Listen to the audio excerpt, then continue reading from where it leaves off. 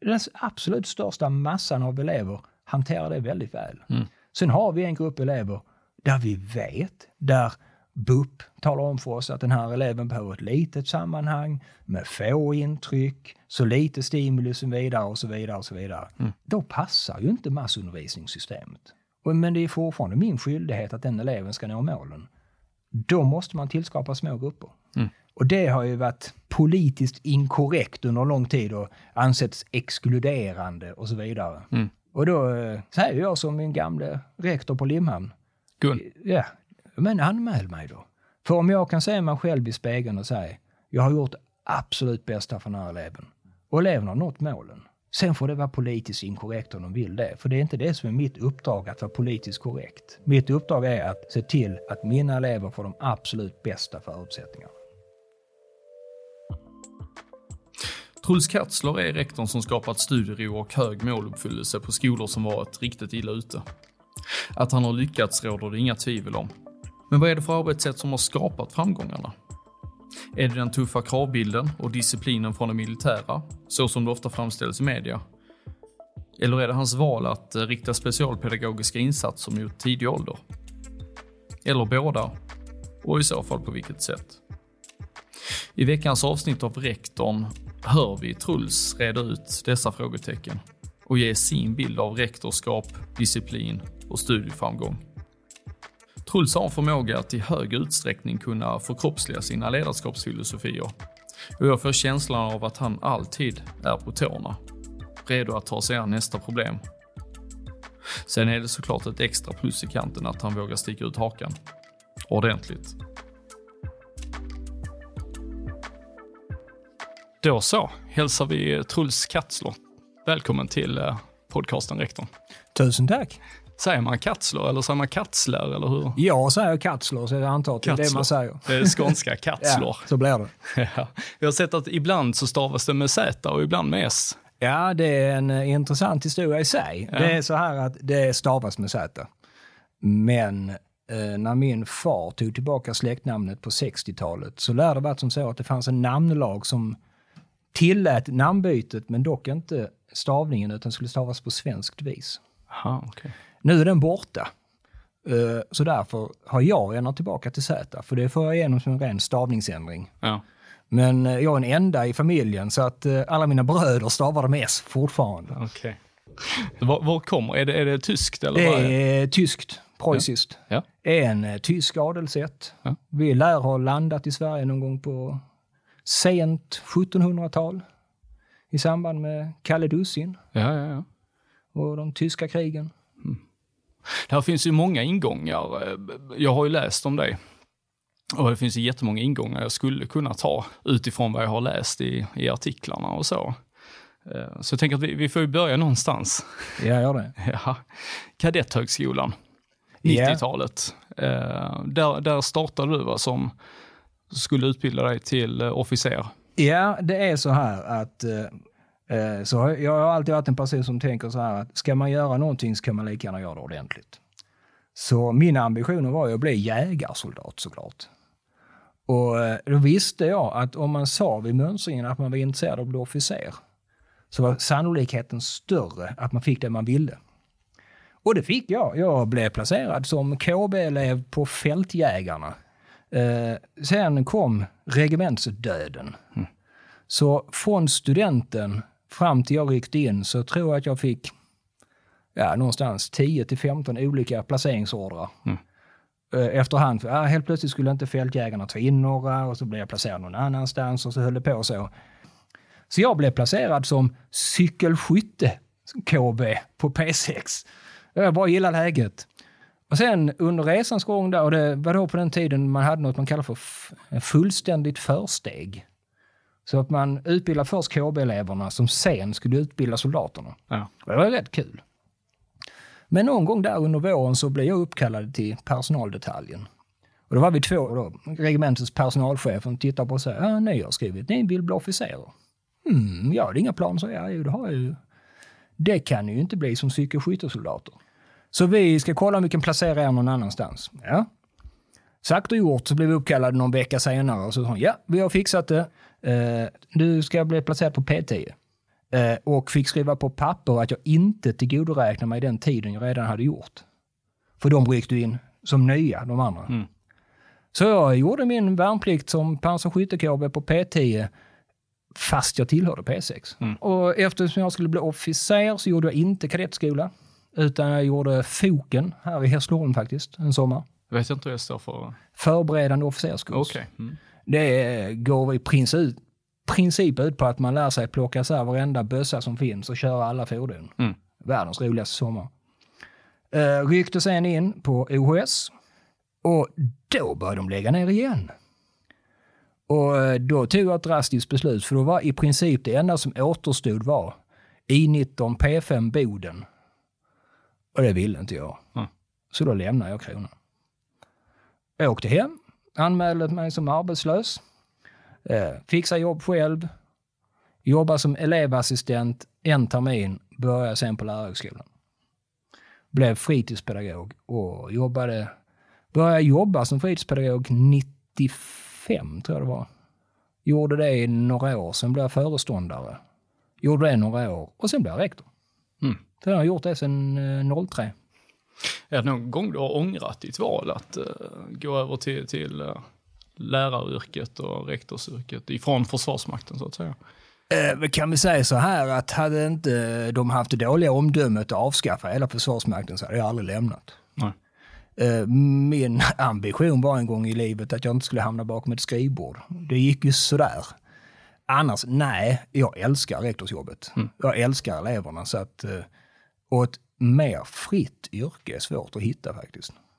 Så jag har sagt att jag kommer aldrig stiga högre än rektor för att sen måste man sitta i en massa tråkiga möten och det vill inte jag. Mm. Millions of people have lost weight with personalized plans from Noom. Like Evan, who can't stand salads and still lost 50 pounds. Salads generally for most people are the easy button, right? For me, that wasn't an option. I never really was a salad guy. That's just not who I am. But Noom worked for me. Get your personalized plan today at Noom.com. Real Noom user compensated to provide their story. In 4 weeks, the typical Noom user can expect to lose 1 to 2 pounds per week. Individual results may vary. One size fits all seemed like a good idea for clothes. Nice dress. It's a t-shirt. Until you tried it on. Same goes for your healthcare. That's why United Healthcare offers a variety of flexible, budget-friendly coverage for medical, vision, dental, and more. So whether you're between jobs, coming off a parent's plan, or even missed open enrollment, you can find the plan that fits you best. Find out more about United Healthcare coverage at uh1.com. That's uh1.com. Det är en intressant grej att byta bana ifrån Försvarsmakt till skola. Var det någon gång du kände att det blev en krock i att det var liksom grundläggande premisser som du liksom bara såg som helt naturliga inom Försvarsmakten som blev någonting helt annat inom skolan? Ja, man kan väl säga att den största skillnaden är väl egentligen att om man för det första, man tar aldrig kritik i plenum inom försvaret. Utan det tar man med sin chef vid sidan om. Mm. För det andra är att det här som är rätt så välkänt, man gillar läget. Man måste inte älska alla ord men man utför dem. Mm. Lärare är i princip tvärtom. De älskar att ta debatt och kritik i stora personalmöten. Inte lika förtjusta i att ta det face to face. Och kommer du överens om en sak i ett personalmöte så är det inte givet att alla tänker göra den då. Mm. Så det är ju en kulturskillnad. Hur fick du lära dig det? Det tuffa vägen. Man inser det efter ett tag att nej, här får vi nog följa upp lite mer. Ja. Jag tänker att du har nog exempel att bjuda på. Ja, kan du bjuda på något? Det är som jag... Utan att röja för mycket. Man kan väl säga så här, det spelar egentligen inte roll vad det handlar om. Men en sån enkel sak som att för mig är det fullständigt naturligt att man tar av sig ytterkläderna när man kommer in. Jag kommer aldrig förstå diskussionen om man ska ha kepsen på eller inte.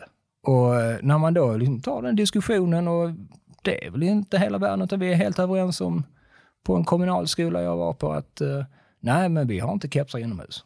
Och så får man anledning att besöka ett klassrum och blir något förvånad när alla gossarna sitter med keps. Mm. Och tar man det med läraren och säger, ja jag vet, vi har bestämt det, men i mitt klassrum så gör vi väl som jag vill. Då har man lite missförstått vad det är att vara i en organisation överhuvudtaget. Det är ett exempel. Hur har du hanterat det? För mig är det väldigt enkelt. Jag har som grundfilosofi att man kan inte bli älskad av alla. Och jag är också fullt medveten om att mitt sätt att leda passar inte alla. Och jag passar inte på alla skolor. Men då är det väldigt enkelt att går det så långt så att man hamnar på en punkt där man absolut inte kan hitta en samsyn. Då har vi 2 val. Antingen lämnar läraren eller så lämnar jag. Och eftersom det är jag som är rektor så lär det bli läraren. Och det handlar bara om att vara tydlig. Man får vara tydlig med att signalera att den här frågan är öppen för diskussion. Den här frågan är det inte. Och jag hade ett exempel där jag hade en diskussion med en lärare på denna skolan faktiskt. Där hon talade om för mig att jag tycker inte om Engelska skolans sätt att organisera sig. Ja, det är väldigt enkelt. Det lär inte ändras. Det beslutet äger inte ens jag. Så är det så du känner så bör du kanske hitta en annan arbetsgivare. Och det gjorde hon. I kommunala skolan, var det liknande situationer du kom i där? Ja, det har ju hänt att jag har varit på skolor där vi då haft bekymmer med ordningen och så har vi satt oss ner med det arbetslaget och gjort en handlingsplan. Ja. Som du såg här när vi gick i korridoren så ställer vi upp alla elever utanför. Ja. Vi var på en skola där vi hade bekymret att eleverna dröste in i klassrummet, man kom inte i tid och så vidare. Och då gjorde vi ett liknande grepp. Alla lektioner ska börja med att läraren tar emot eleverna. Vi börjar alla lektioner likadant. Det vill säga att vi hälsar alla välkomna, går igenom syftet med lektionen och upplägget så att alla ska känna sig bekanta med vad som händer för att då skapa ordning. Det funkar ju bara om alla gör det. Och då visade det sig efter ett tag att vi får inte den effekten vi vill. Och när jag börjar kolla på vad som pågår så visar det att vi har ju en lärare som inte gör det. Och då får man ju ta en diskussion. Men nu har vi bestämt det här. Och ja, det är en uppförbacke i början. För så är det i förändringsarbete. Och antingen så ställer du upp på det. Eller så raserar du allt det dina kollegor gör. Och den läraren insåg i sitt misstag och rättade in sig i ledet som man säger. Men till syvende och sist är det ju som så att vi är alla anställda. Och alla, även jag, har en chef. Och jag har ju också saker att följa. Och det är som jag brukar säga, att det är ju inte som så att det levereras en lön en gång i månaden bara för att arbetsgivaren är snäll, utan de förväntar sig lite tillbaka. Och gemensamma beslut, eller beslut överhuvudtaget, de får man ju följa. Så enkelt är det. Hur mycket går det att påverka dig som din anställd så att säga? Hur öppen är du för diskussioner? Jag älskar diskussion. Jag skulle säga att min styrka är väl att jag är rätt så rak. Jag har en biträdande som ibland viskar i mitt öra att Mr. Katzler, you need to sugarcoat it. Och det är väl min brist samtidigt att jag säger som det är. Men det är också som så att efter snart 16 år som rektor så vet jag också att jag sitter inte på alla svaren. Utan jag är alltid öppen för en diskussion och jag är också alltid öppen för att backa på ett beslut. Om någon ger mig bra argument för att vi ska göra på något annat vis. Och den dynamiken måste man ha. Man kommer aldrig bli framgångsrik om man tror att man kan driva en skola som en diktatur. Däremot så är det inte heller en schweizisk kantonrepublik där vi tar allting i konsensum. Utan till syvende och sist så är det rektors jobb att fatta besluten. Jag tänker du har gjort dig ett namn, men media har väl gjort dig ett namn då, som just att det är de militäriska inslagen i ditt sätt att leda eller organisera skolan eller driva strukturer som har blivit ditt signum. Vet ni kallade lärarrummet för mässen var det på Ölyckeskolan? Ja, det tyckte jag var lite kul. Ja, precis. Om vi backar bandet lite till de här militäriska inslagen. Hur kom det sig att det har blivit just din grej? Man kan väl inte säga så här att på ren skånska att det där är hittepå. Det är inte, har ingenting med militärisk disciplin att göra överhuvudtaget. Jag hade den stora förmånen att efter 2 år som rektor, när jag och den arbetsgivaren var överens om att jag tyckte skollagen var viktigare än vad de tyckte, så att jag sökte mig ett annat jobb. Så tog jag jobb som biträdande rektor på Djupadalsskolan i Limhamn. Och hade förmånen, måste jag säga, än till denna dag att jobba med rektor Gun Hanell som hade varit där sedan 1989 och hade väldigt bestämda uppfattningar om hur en skola bör drivas. Ett ledord hon hade var att yttre ordning skapar inre ordning. Och det tog jag väl till mig och det passar mig som person också. Jag är helt övertygad om att har du ordning och struktur runt omkring dig så har du också mellan öronen, om vi säger så. Jag är en rätt otålig individ och tycker om när det händer saker. Och sen, jag har aldrig sett något konstigt i att man har höga förväntningar på folk eller att man förväntar sig att de ska bete sig anständigt. Sen kan man kalla det för militärisk disciplin, men jag tänker så här att om jag är trevlig mot min omgivning så är de förhoppningsvis trevliga tillbaka. Och det är också som så, tror jag, eller menar jag, att respekt är ingenting man får. Det är någonting man gör sig förtjänt av. Och då måste ju mina lärare visa eleverna respekt, precis som att de måste visa respekt tillbaka. Och sen är det som så att människan är ju ett djur som är, i alla fall har jag upptäckt, är rätt så förtjusta i ritualer. Och man kan ju dra nytta av det och ha ritualer som skapar ordning. Både här och på Ölycke, här är det ju firmans koncept. På Ölycke var det mitt hittepå. Så drar vi ju nytta av att om man ställer upp eleverna utanför salen så skapar du en fysisk ordning som du sen, om du använder det rätt, kan ta med dig in i salen. Att jag uppfann uppställning på Ölycke var väldigt enkelt och det berodde på att jag ville prata med mina elever på en gång vid ett tillfälle, en gång i veckan. Och det som jag sa till Skånskans reporter, men som han valde att inte ta med, att hade vi haft en aula så hade vi suttit i den. Det fanns inget egensyfte i att de ställde upp på skolgården, men det var det som fanns att tillgå. Och sen är det så självklart, ska man ställa upp, det var bara högstadiet på den skolan, ska man ställa upp högstadiet som är då treparallelligt, cirkus 200 elever på en plats, då blir det enklare om man ställer upp dem klassvis och de står liksom i led. Och därav så gjorde vi det. Sen så drog man väldigt stora växlar på att jag hade burit uniform en gång i tiden.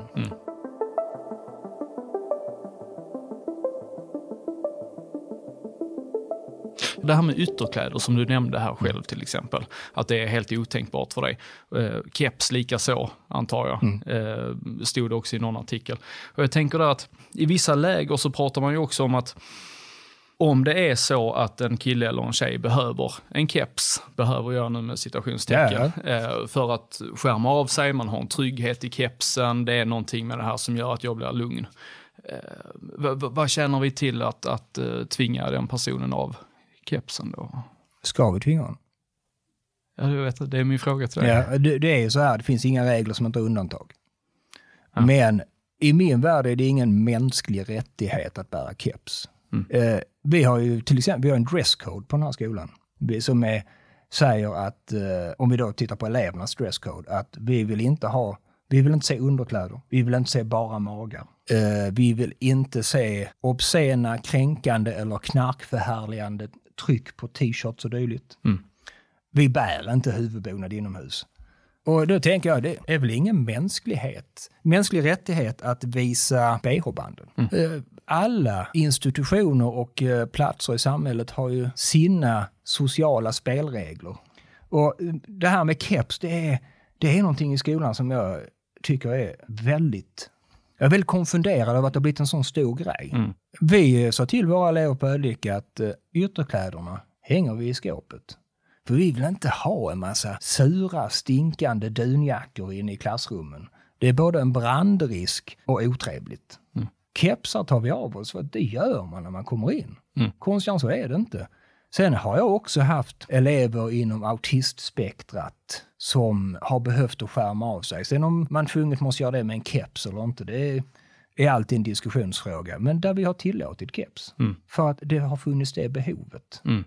Men om jag på Ölycke hade i runda slängar 500 elever och en har ett behov av att ha keps, och behöver inte de 499 andra bära kepsen. Det är ändå som så att en del av skolans uppdrag är att fostra eleverna för framtiden och yrkeslivet. Och eleverna måste läras eller komma till insikten att oavsett var de tar arbete så kommer det att finnas regler som de måste följa oavsett om de tycker om dem eller ej. Det är ju inte konstigt att en polis, han vet att när han tar sitt yrke så måste han bära uniform. Tills han har stigit så mycket i graderna så han blir kommissarie och bär civilkläder. Och det är ju inte förhandlingsbart. Utan det gör de. Blir du trött på diskussionen? Eller är det en av de grejerna som är helt världsfrånvänd för dig i skolans värld som skiljer sig från Försvarsmakten? Eller? Jag kan tycka att det är en icke-diskussion. Ja. Jag kan inte säga att man lägger så mycket kraft på den. Nej. För det är precis som den här diskussionen om att ska vi ha skoluniform eller inte?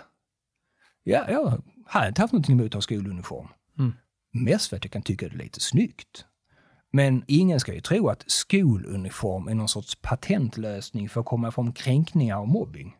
Det kommer alltid förekomma, för man hittar andra sätt.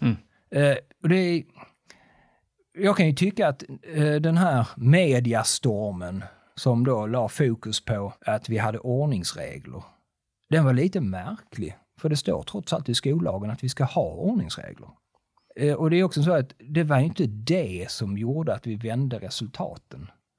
Utan det man missade fullständigt initialt innan jag i andra intervjuer lyckas nyansera bilden lite, det var ju att det som är det viktigaste i mitt ledarskap med mina elever, det är att det ska aldrig råda något som helst tvivel om vem som är rektor på min skola. Jag ska synas i verksamheten varje dag. Alla elever ska veta vem jag är. Ambitionen är ju alltid att jag ska ha en relation till alla mina elever. Och lärarna på min skola måste förstå att utan en relation till eleven så är du inte en framgångsrik lärare.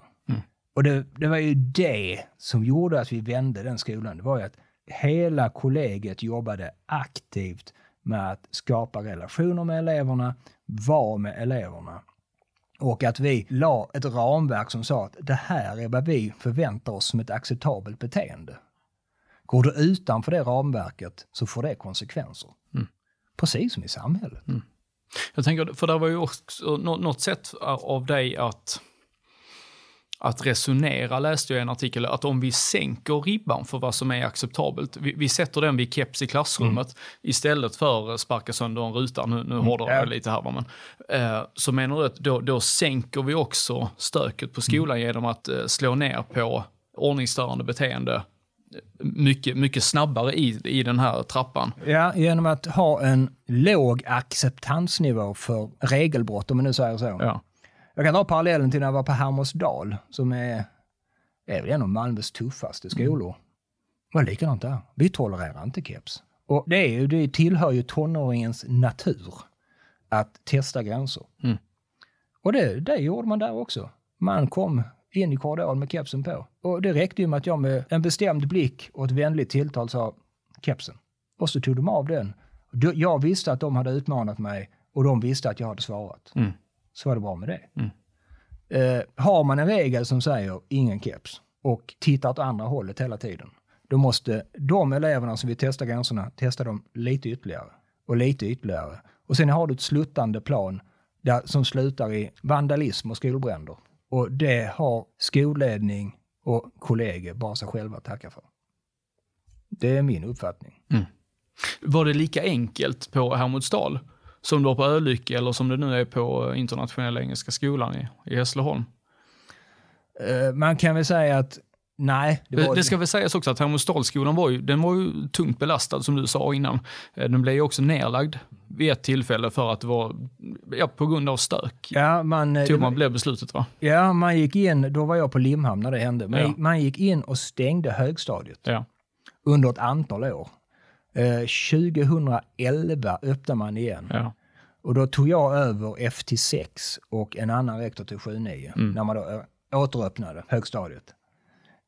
Naturligtvis, nej, det fanns ju betydligt större sociala utmaningar på Hermodsdal. Det ska man inte sticka under stol med. Så att det var betydligt enklare på Ölycke. Sen Hermodsdal är ett miljonprogramsområde som är högt socialt belastat. Löberöd är en landsortsby som är hårdare socialt belastat än vad folk tror. Så tillvida att där finns en väldigt hög andel familjehemsplacerade elever. För det finns någon sorts naiv tro hos socialtjänsten att det är bra att placera barn och ungdomar på landsbygden. Men ifrågasättandet av regler skiljer sig nog inte nämnvärt mellan de två skolorna. Utan det finns alltid en liten klick ungdomar som ifrågasätter. Och det viktiga är väl, som jag ser det, inte att man konfronterar dem så att säga, utan hur man gör det. Du kan aldrig genom gap och skrik få någon till att förstå att de har felat. Och ibland måste man ha lite glimten i ögat och säga, ja, du, nu är det så här. Du får gärna tycka vad du vill om det, men jag förväntar mig det här av dig. Mm. Jag hade en elev som på Ölycke som, när jag kom, tillbringade nog mer tid utanför skolan än i skolan. Han hade rätt tufft hemma och han rökte. Men efter ett tag så upptäckte jag att han var mer och mer i skolan. Men det är också vår skyldighet att berätta för vårdnadshavarna att han röker. Mm. Så det gjorde jag naturligtvis. Men det förändrar ju ingenting. Till slut så kom vi till den samsynen, jag och den här gossen, att jag kommer inte ringa hem varje dag till dina föräldrar. Men kan du göra mig den tjänsten att du åtminstone lämnar skolans område så att jag slipper se när du röker. Mm. För det är ändå så till syvende och sist. Det optimala är att killen går ut 9 med bra betyg och inte röker. Det värsta som kan hända är att han inte går ut 9 med fullständiga betyg och röker. Mm. Men om han åtminstone är i skolan, går ut 9 med betyg och det är på bekostnad att han fortfarande röker. Ja, då har vi ändå sett till. Mitt huvuduppdrag är att han ska ha utbildning, inte att han inte ska röka. Det är ju trots allt ett föräldrauppdrag. Mm. Mm. Och det är liksom här, visst, man kan säga att men du borde ha tagit i med hårdhandskarna. Nej, för mitt syfte var ju att han ska veta att jag bryr mig om honom. Vi är fullständigt överens om att det är dumt att röka. Men jag vill ju att han ska vara i skolan och få utbildning. Mm.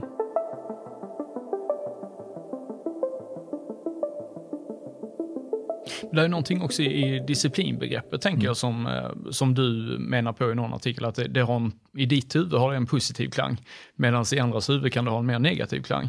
Vad är din bild av disciplin? Liksom? För mig är disciplin ordning. För mig är disciplin att man ställer krav på sig själv. Självdisciplin. Mm. Att man har höga förväntningar på sig själv. För mig är disciplin odelat positivt. En människa med hög disciplin är någon som uppträder korrekt, ställer höga krav på sig själv, ställer lika höga krav på sig själv som sin omgivning. Mm. Och då tenderar man till att bli framgångsrik. Mm. Jag kan inte säga något negativt i ordet disciplin. Nej. De eleverna som inte låter sig disciplineras, om man säger så. Alltså jag tänker elever, du nämnde själv inom autismspektrat, trots syndrom. Alltså, har du någon gång liksom fått kört huvudet i väggen och känt att fan, mitt sätt att driva detta funkar inte? Nej, jag kan nog aldrig påstå att jag har misslyckats fullständigt med någon elev. Det är ju ändå som så att jag menar att ordning och struktur skapar förutsägbarhet. Det mår alla elever bra av. Barn med trotssyndrom behöver också förutsägbarhet. Och sen är det ju som så att man måste alltid påtala och markera när någon går över gränsen. Men man måste ju anpassa sin sätt att markera utefter vilken individ du har framför dig. Har du en elev med bristande impulskontroll så är det ju helt meningslöst att stå och skälla på den eleven. Mm. Det enda som kan vara positivt är att man själv får utlopp för sin frustration, men det kommer inte påverka den elevens agerande nästa gång. Utan det handlar om då är ju sätta sig ner och resonera om vad hände nu? Ja, det var det här. Ja, vad kunde du gjort istället? Mm. Och förhoppningsvis få igång självinsikt och ett lärande. Samtidigt som man måste vara medveten om att grundproblematiken är där. Mm. Och det är som jag brukar säga, en diagnos kan alltid vara en förklaring. Det är aldrig en ursäkt. Men vi måste alltid förhålla oss till den typen av elever vi har framför oss. Mm. Mm. Och även om vi ställer samma grundkrav på alla så måste vi också till syvende och sist vara medvetna om att alla har inte samma möjlighet att leva upp till dem. Mm, mm. Den här andra sidan som jag var inne på innan, alltså det var dels den här hårda sidan, men sen så också att det fanns, som du nu har gett uttryck för väldigt mycket, att den största delen av er framgång på Ölyckeskolan var just arbetet med de specialpedagogiska strukturerna och det mjukare arbetet. Vad har du för tankegångar där kring? För mig är det egentligen löjligt enkelt, och det är någonting som jag tror, eller min erfarenhet är att det är någonting alla skolledare vet. Nämligen att ju tidigare vi identifierar problemen och ju tidigare vi sätter in insatser, desto mer framgångsrika är vi. Problemet är ju i en politiskt styrd organisation där man ska hålla budget, att när man ska göra skiftet så kostar det. Och problemet är ju att media är så otroligt förtjust i att titta på hur många elever har nått gymnasiebehörighet i 9:an. Vilket gör att väldigt många kommuner lägger resurserna där för att rädda resultaten varje år. Istället för att nu ska vi kraftsamla på de lägre åldrarna. Och det jag gjorde, det var dels, ska du veta hur det ligger till, då måste du börja testa. Så är det ju inte. Och då får man ju ha standardiserade test. Och då måste man ju också öka de specialpedagogiska resurserna. Och vi gick från, om jag minns rätt, 1,4 speciallärare till 4,0. För att det var det som behövdes. 2,4 har jag läst till 4,0. Ja, det kan vara 2,4. Men, och då gjorde ni en analys av läget och sa att men det är så här vi vill prioritera våra pengar. Ja. Var det en kontroversiell prioritering eller var den lätt att få igenom? Nej, det är så länge du håller budget så det är ingen som ifrågasätter. Ja, såklart. Och det var ju bara det jag gjorde var ju att lägga mindre pengar på elevassistenter och mer pengar på specialpedagoger. Ja. För elevassistenter är något man ofta skriker efter utan att ha gjort en analys om ifall det gör någon nytta. Och det är en väldigt kostsam insats. Och det fick ju som resultat att man får inte glömma att svensk grundskola bygger på massundervisning. Det bygger på att man har en lärare som står framför en klass och undervisar. Sen kan den klassen vara mellan 20 till, som vi har här, 32 elever. Och den absolut största massan av elever hanterar det väldigt väl. Sen har vi en grupp elever där vi vet, där BUP talar om för oss att den här eleven behöver ett litet sammanhang med få intryck, så lite stimuli som vidare och så vidare och så vidare. Då passar ju inte massundervisningssystemet. Men det är fortfarande min skyldighet att den eleven ska nå målen. Då måste man tillskapa små grupper. Och det har ju varit politiskt inkorrekt under lång tid och ansetts exkluderande och så vidare. Och då säger jag som min gamla rektor på Limhamn. Gun. Ja, men anmäl mig då. För om jag kan se mig själv i spegeln och säga jag har gjort absolut bästa för den här eleven och eleven har nått målen. Sen får det vara politiskt inkorrekt om de vill det. För det är inte det som är mitt uppdrag att vara politiskt korrekt. Mitt uppdrag är att se till att mina elever får de absolut bästa förutsättningarna. Och ibland innebär det ett litet sammanhang. Och ja, det är som så att vi vet att vi har elever som kanske kommer sitta i en liten undervisningsgrupp hela sin grundskola. För att det är det de mår bäst av. Då är det väl det de ska göra. Och där har vi ett bekymmer i svensk grundskola. För vi har egentligen bara 2 lösningar. Massundervisning eller särskola. Och särskola är ju faktiskt bara till för dem som är kognitivt förståndshandikappade. Men sen har vi den här stora gruppen som har andra neuropsykologiska funktionshinder men är lika begåvad som alla andra. Men som fortfarande inte fixar massundervisningskonceptet. Och då måste vi hitta en annan lösning. Blev det en diskussion för dig på Ölycke? Blev det ett radikalt beslut att sätta dem i särskild undervisningsgrupp? Nej, diskussionen blev varför får jag ingen elevassistent? Och där får man ju, där har jag alltid tänkt alltså så här. Från vårdnadshavarna då eller? Nej, från läraren framförallt. Okej. Ja, sen finns det ju föräldrar som inte tycker om att man exkluderar deras elever eller deras barn. Men där får man ju vara öppen mot sin personal och vara transparent i budgeten helt enkelt. Vi har den här mängden pengar och så här mycket kostar det att sätta en person till i ditt klassrum. Och så här lite får vi ut av det. Och det är ju ändå som så att en elevassistent är generellt en outbildad individ. Sen finns det elevassistenter som har hög utbildning, men det är inte det vanligaste. Och då får du på 2 elevassistenter så får du i princip en speciallärare rent lönemässigt. Men du har betydligt större output. En speciallärare klarar av mer än 2 elever i en grupprum samtidigt. Så det är som man säger, det är mer pang för pengarna. Ever catch yourself eating the same flavorless dinner 3 days in a row? Dreaming of something better? Well, HelloFresh is your guilt-free dream come true, baby. It's me, Keke Palmer. Let's wake up those taste buds with hot, juicy pecan-crusted chicken or garlic butter shrimp scampi. Hello Fresh. Stop dreaming of all the delicious possibilities and dig in at HelloFresh.com. Let's get this dinner party started. Hey, it's Ryan Reynolds, and I'm here with Keith, co-star of my upcoming film, If, only in theaters May 17th. Do you want to tell people the big news? All right, I'll do it. Sign up now and you'll get unlimited for $15 a month and 6 months of Paramount Plus Essential Plan on us. MintMobile.com/switch. Upfront payment of $45 equivalent to $15 per month. Unlimited over 40 gigabytes per month. Face lower speeds. Videos at 480p. Active Mint customers by 531.24 get 6 months of Paramount Plus Essential Plan. Auto renews after 6 months. Offer ends May 31st, 2024. Separate Paramount Plus registration required. Terms and conditions apply if rated PG. Millions of people have lost weight with personalized plans from Noom. Like Evan, who can't stand salads and still lost 50 pounds. Salads generally for most people are the easy button, right? For me, that wasn't an option. I never really was a salad guy. That's just not who I am. But Noom worked for me. Get your personalized plan today at Noom.com. Real Noom user compensated to provide their story. In 4 weeks, the typical Noom user can expect to lose 1 to 2 pounds per week. Individual results may vary. Du, jag tänkte att vi skulle komma in på ett nytt ämne. Ja, shoot. Lågaffektivt bemötande. Ja. Som jag inte har läst att du har sagt någonting om. Men jag tänker ändå att där är ju någonting i det jag har läst som på något vis andas någonting annat än lågaffektivt bemötande. Jag är stor vän av lågaffektivt bemötande. Ja. Det ska dock inte misstolkas som låt gå.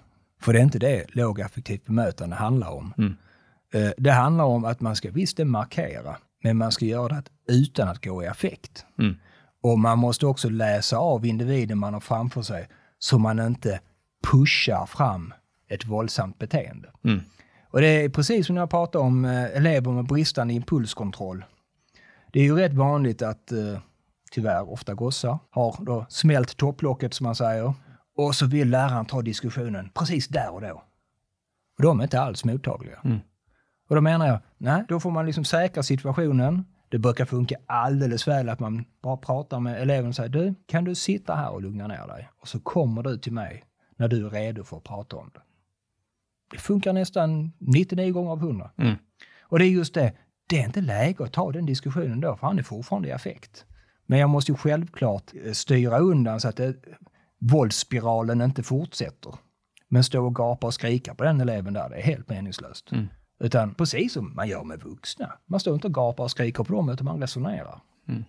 För mig är lågaffektivt bemötande att ta ett steg tillbaka, ta resonemanget, men pusha inte i onödan.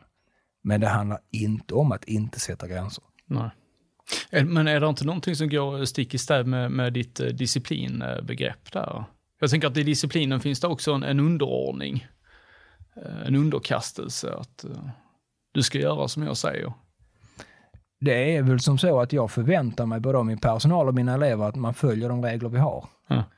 Och det tror jag nog att de som förespråkar lågaffektivt bemötande också gör. Lågaffektivt bemötande för mig handlar ju om hur man agerar när det går överstyr. Så nej, jag tycker inte det går stick i stäv, utan det är ett förhållningssätt. Men självklart förväntar jag mig att man följer de regler vi har. Där finns en sånt här klassiskt exempel att om en elev går och bärsärk i klassrummet så tar man ut resten av elevgruppen och låter den här personen vara färdig med sitt utbrott, och sen så kan man ta in resten av eleverna. Hade du agerat så som lärare? Nej. Nej, det är jag inte. Alltså det är ju naturligtvis beroende på hur pass våldsam och farlig situationen är. Ja. Är det fara för de andra säkerhet så får man ju evakuera. Jag har väl aldrig stött på ett sånt scenario. Utan för mig är det som så att vi har undervisning i klassrummet för de som vill delta i undervisningen. Vill man inte det så får man gå någon annanstans. Och det är så att vi har spelregler och regler för hur man beter sig, och kan man inte följa dem då får man ju lämna sammanhanget. Och det är ju därför läraren har rätt att utvisa eleven. Sen är det ju som så, självklart att man måste ju alltid göra en snabb riskanalys i sitt eget lilla huvud. När jag ber eleven lämna salen, vad händer då? Och blir det då, kan man då förutsäga att det blir så pass våldsamt att det är farligt? Då får man väl kanske antingen tillkalla fler vuxna eller i värsta fall tömma salen, få bort eleven så att man kan återuppta sin undervisning. Men att alla backar ut och låter eleven ha fritt spelrum in i salen, det menar jag skickar helt fel signaler. Men vad skickar det för signaler, tänker du? Det skickar ju signaler om att det är mer eller mindre tillåtet.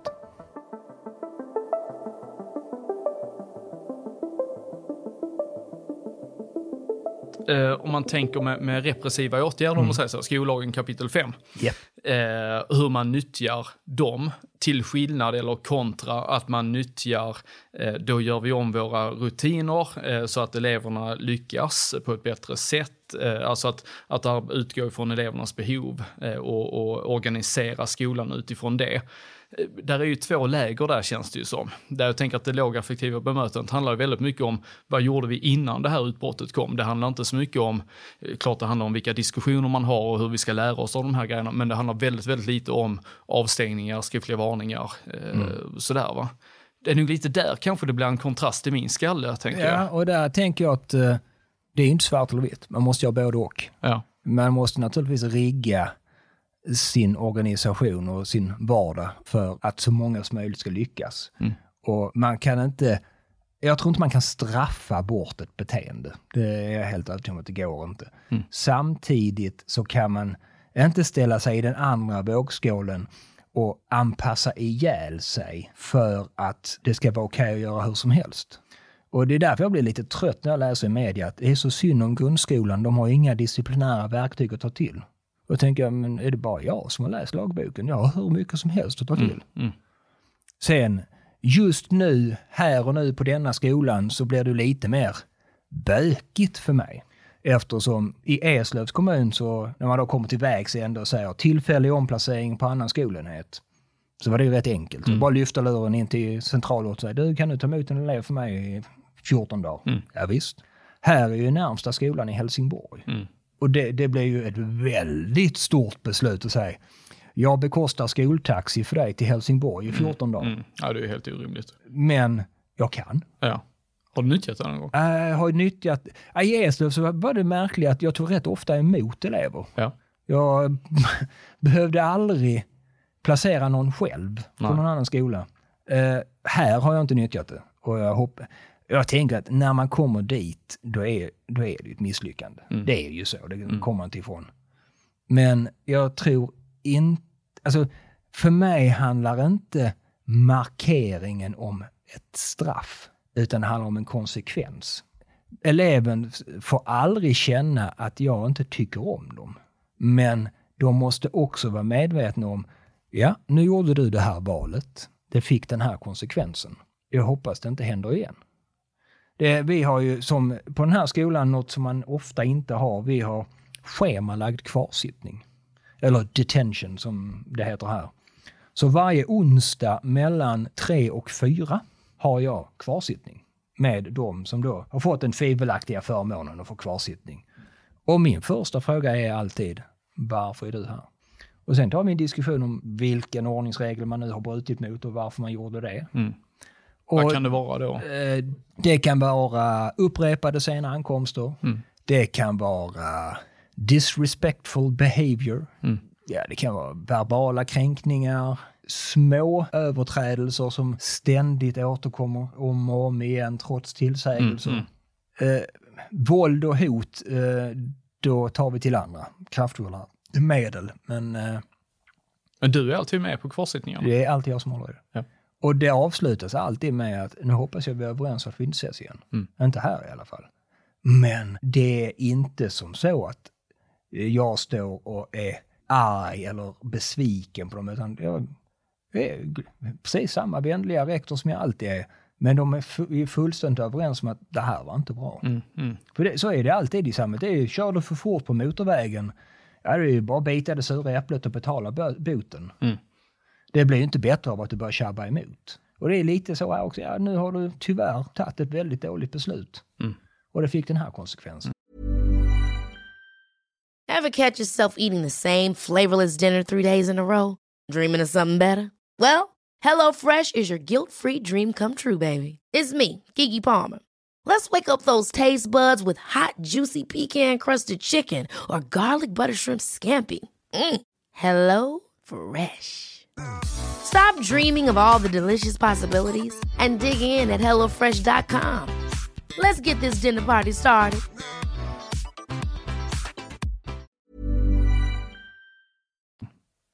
Jag tänker att det blir intressant med dig där, för du utnyttjar ju din auktoritet där, va? Och jag tänker att det krävs ju också att man har liksom kontakt med sin aggressivitet på något vis för att kunna liksom, vad ska man säga, kanalisera den på rätt sätt. Och jag tänker att vissa rektorer liksom har problem med det. De blir antingen för mjuka eller så smäller topplocket och så blir de helt för hårda och tar till helt för oproportionerliga konsekvenser, liksom börjar skrika och gapa, och det gäller ju lärare också allihopa. Jag tänker, du känns som att du är en reglerad, du har en genomtänkt bild av hur du ska just med i relation till disciplinen. Ja, jag hade den diskussionen med en lärare en gång på Hermodsdal. Det har vi väl alla varit med om under vår grundskoletid, att det fanns de här lärarna som var så otroligt lätta att trigga igång. Och han var en av dem som väldigt lätt gick i affekt och väldigt gärna gapade och skrek. Och så kom han ner med eleven till mig. Och så tog vi en diskussion och sa han, ja men du har ju också skrikit på elever. Ja, men det finns en stor och otroligt viktig skillnad. Jag spelar teater.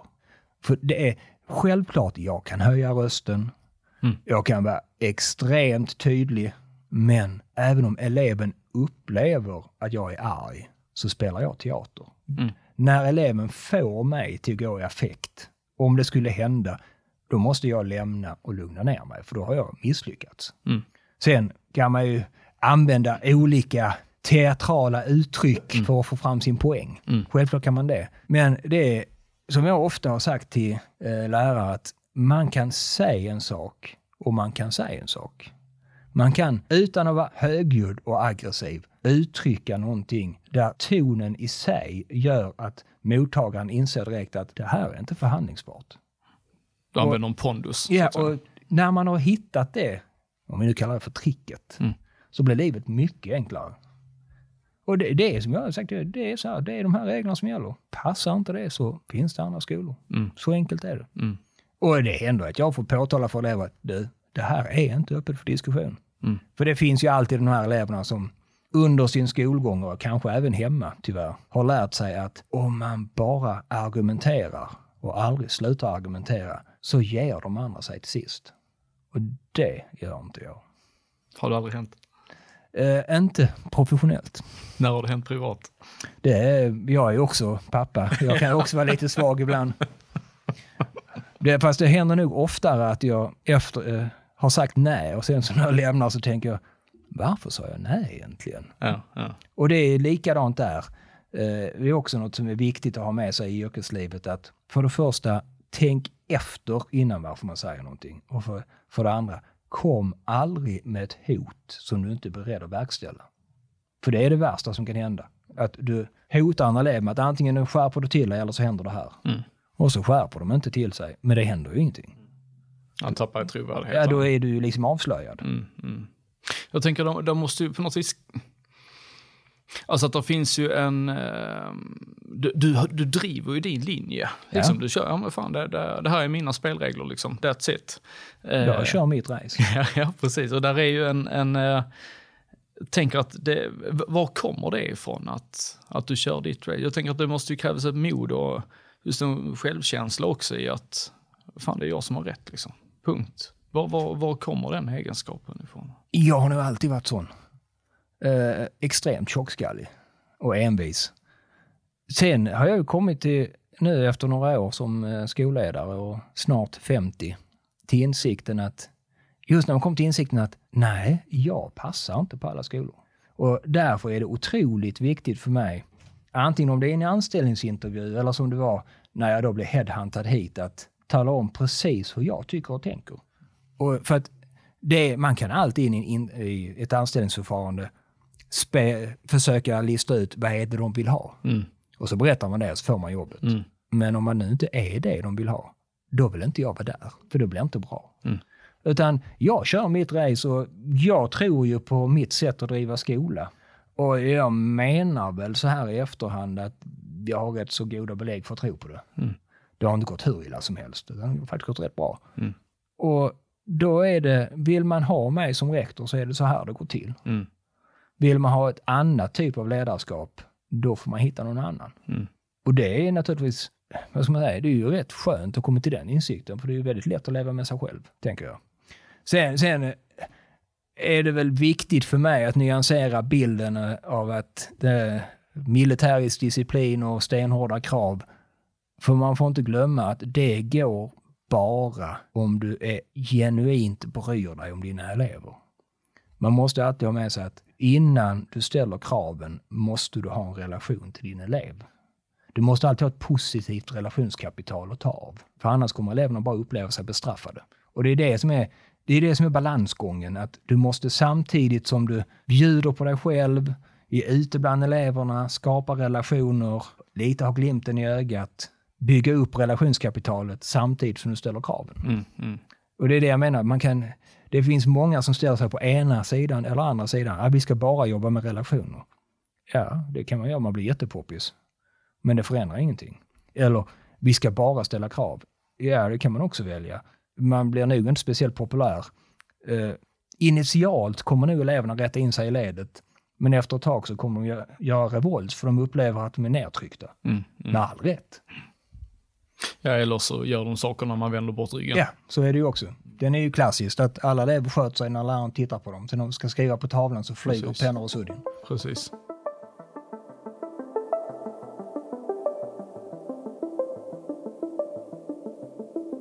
När vi kom in här i skolan så stannade du till en tjej som såg lite berörd ut. Vi gick vidare och höll oss lite längre bort. Så för du märks att du bryr dig om eleverna och du tycker det är viktigt för dig att de mår bra. Ja, den här tjejen, hon går i 7:an. Var ledsen över att det har skurit sig med några andra tjejer. Så det var relationsbekymmer. Så då ser jag att någon elev är ledsen. Självklart stannar jag upp och lägger armen om dem och kollar läget och så. Ibland vill de prata med mig, ibland vill de inte. Och då får de alltid frågan, vill du prata med Miss Wemfors, som min kurator heter? Det vill hon absolut inte. Och då talar jag om för henne att jag har två då som jag ska prata med. Är det okej om jag letar upp dig sen? Ja, det var det ju. Så när vi är klara så kommer jag leta upp henne och kolla om jag kan hjälpa henne. Och det kan låta som en floskel, men jag talar om för alla mina elever att de är alltid mina elever. Spelar ingen roll om de gått ut 9:an och går på gymnasiet. De kan alltid ringa mig. Det händer med jämna mellanrum att jag har elever som får mitt visitkort. Där jag säger, och när det då är något exceptionellt, det kan vara tufft hemma eller att min telefon är på 24/7. Är det någonting så ring. Och på 16 år så har det hänt en gång. För elever är ju inte heller... två gånger. För elever är ju inte heller... De ringer ju inte i onödan. Utan då har varit elever som verkligen behövde hjälp. Och då har det alltid handlat om sociala myndigheter. Och då, det är ju inte så att jag kör och hämtar dem och tar hem dem. Men jag ser till att de får hjälp i stunden. Och det är... För mig är det lite... jag kan säga att min syn på rektorskapet är lite som min syn var på när jag var på väg in i officersyrket. Det är mer än ett yrke. Man är inte rektor mellan 8 och 16:30. Man är det dygnet runt. Precis som är man militär så är man militär. Dygnet runt. Och jag bryr mig genuint om mina elever. Och det är därför jag älskar mitt jobb. Så enkelt är det. Och jag har haft den diskussionen med lärare som har ansett att det enda läraryrket går ut på är att hålla undervisning, inget annat. Och om vi då tar flickan här som exempel, och nu går min dotter i 9, men om min dotter hade stått och gråtit i korridoren och det sen framkommer att lärare, eller för den delen rektorn, bara går rakt förbi utan att ta notis om det, då hade jag blivit upprörd som förälder. Och det tror jag alla föräldrar hade blivit. För det är väl ren medmänsklighet att stanna upp och kolla läget, se om man kan hjälpa till. Det blir ju jäkligt tydligt för dig att båda dina sidor är jäkligt viktiga. Alltså dels kravbilden och dels också krambilden, om man säger så. Att tough love, som du säger. Ja, och det ena framgångskonceptet är ju att kombinera det. Ja. Det ena går inte utan det andra. Tror jag. Och det är lite det jag menar, att jag kan ju bara vara rektor på mitt vis. Och det är därför jag blir så orolig när man framförallt i valtider får höra att det ena partiet si och så har varit besökt den här skolan där och det ska bli en ny modellskola för Sverige. Det går inte. Det finns ingen rektor utom jag som kan vara rektor som jag är. Och jag kan inte vara det på något annat vis heller. Alla måste vara det på sitt sätt. Sen finns ju vissa komponenter kanske som man kan kombinera till ett framgångsrikt koncept. Men man måste ändå göra det till sitt. Vad tycker du, liksom, vad är ditt budskap till rektors Sverige? Är det att man ska liksom gå mer sin egen väg eller vad? Man kan ju säga huvudanledningen till att jag sitter där jag sitter, nämligen på Engelska skolan, var för att jag, när jag då blev kontaktad och faktiskt inte hade hört talas om Engelska skolan tidigare i någon större omfattning, fick beskrivet för mig konceptet som egentligen står på 3 ben. Det ena är höga förväntningar. Det andra är höga, jag kallar det för krav, trygg och ordnad studiemiljö där man kan få lära i lugn och ro. Sen är det ju det tredje, engelskan. Då var ju min spontana reaktion att men det är ju det så jag gör. Frånsett att naturligtvis har vi inte undervisat på engelska på Ölycke. Och sen är det också som så att Barbara Bergström som grundade Engelska skolan en gång i tiden också tror på den starka rektorn. Och jag tror att rektorer måste våga ta plats. Det måste vara tydligt vem som leder skolan. Rektorsjobbet är så mycket mer än budget, lönerevisioner och fakturor. Man kan inte leda en skola från ett skrivbord. Man måste vara ute i fronten, som man säger. I fronten, då har jag läst i en artikel också. Ja, och kanske uttryckt mig så någon gång tidigare. Ja, men att man måste känna sin terräng på något vis och vara ute i fronten där det händer liksom. Ja, alltså det är ju som så att mina lärare måste känna att jag backar dem. Mina elever måste känna att jag bryr mig om dem. Och de måste veta vem jag är. Det räcker inte med att de vet vad jag heter. Det är ju ett koncept eller en sak med Engelska skolan som jag tycker är väldigt tilltalande. Det är nämligen att alla rektorer ska varje morgon stå på trappan eller utanför skolan och ta emot alla sina elever. Man kan tycka att det är slöseri med tid, men man får så otroligt trevlig kontakt med sina elever på morgonen. Och det gör ju också att man blir synlig. De 15-20 minuterna där varje morgon får man tillbaka 10 gånger om sen. Och det är värt det? Det är värt det, definitivt. Och man väljer väl ändå skolvärlden för att man tycker om elever, tänker jag. Så att, när jag tänker, gillar man inte elever, då ska man inte vara i skolan. Ska vi avrunda med de orden? Det tycker jag. Rätt så bra avslutning. Ja. Tycker man inte om elever ska man inte vara i skolan. Nej, så enkelt är det. Det har man inte här att göra. Tusen tack för att du var med i rektorn, Truls. Tack själv. Tack.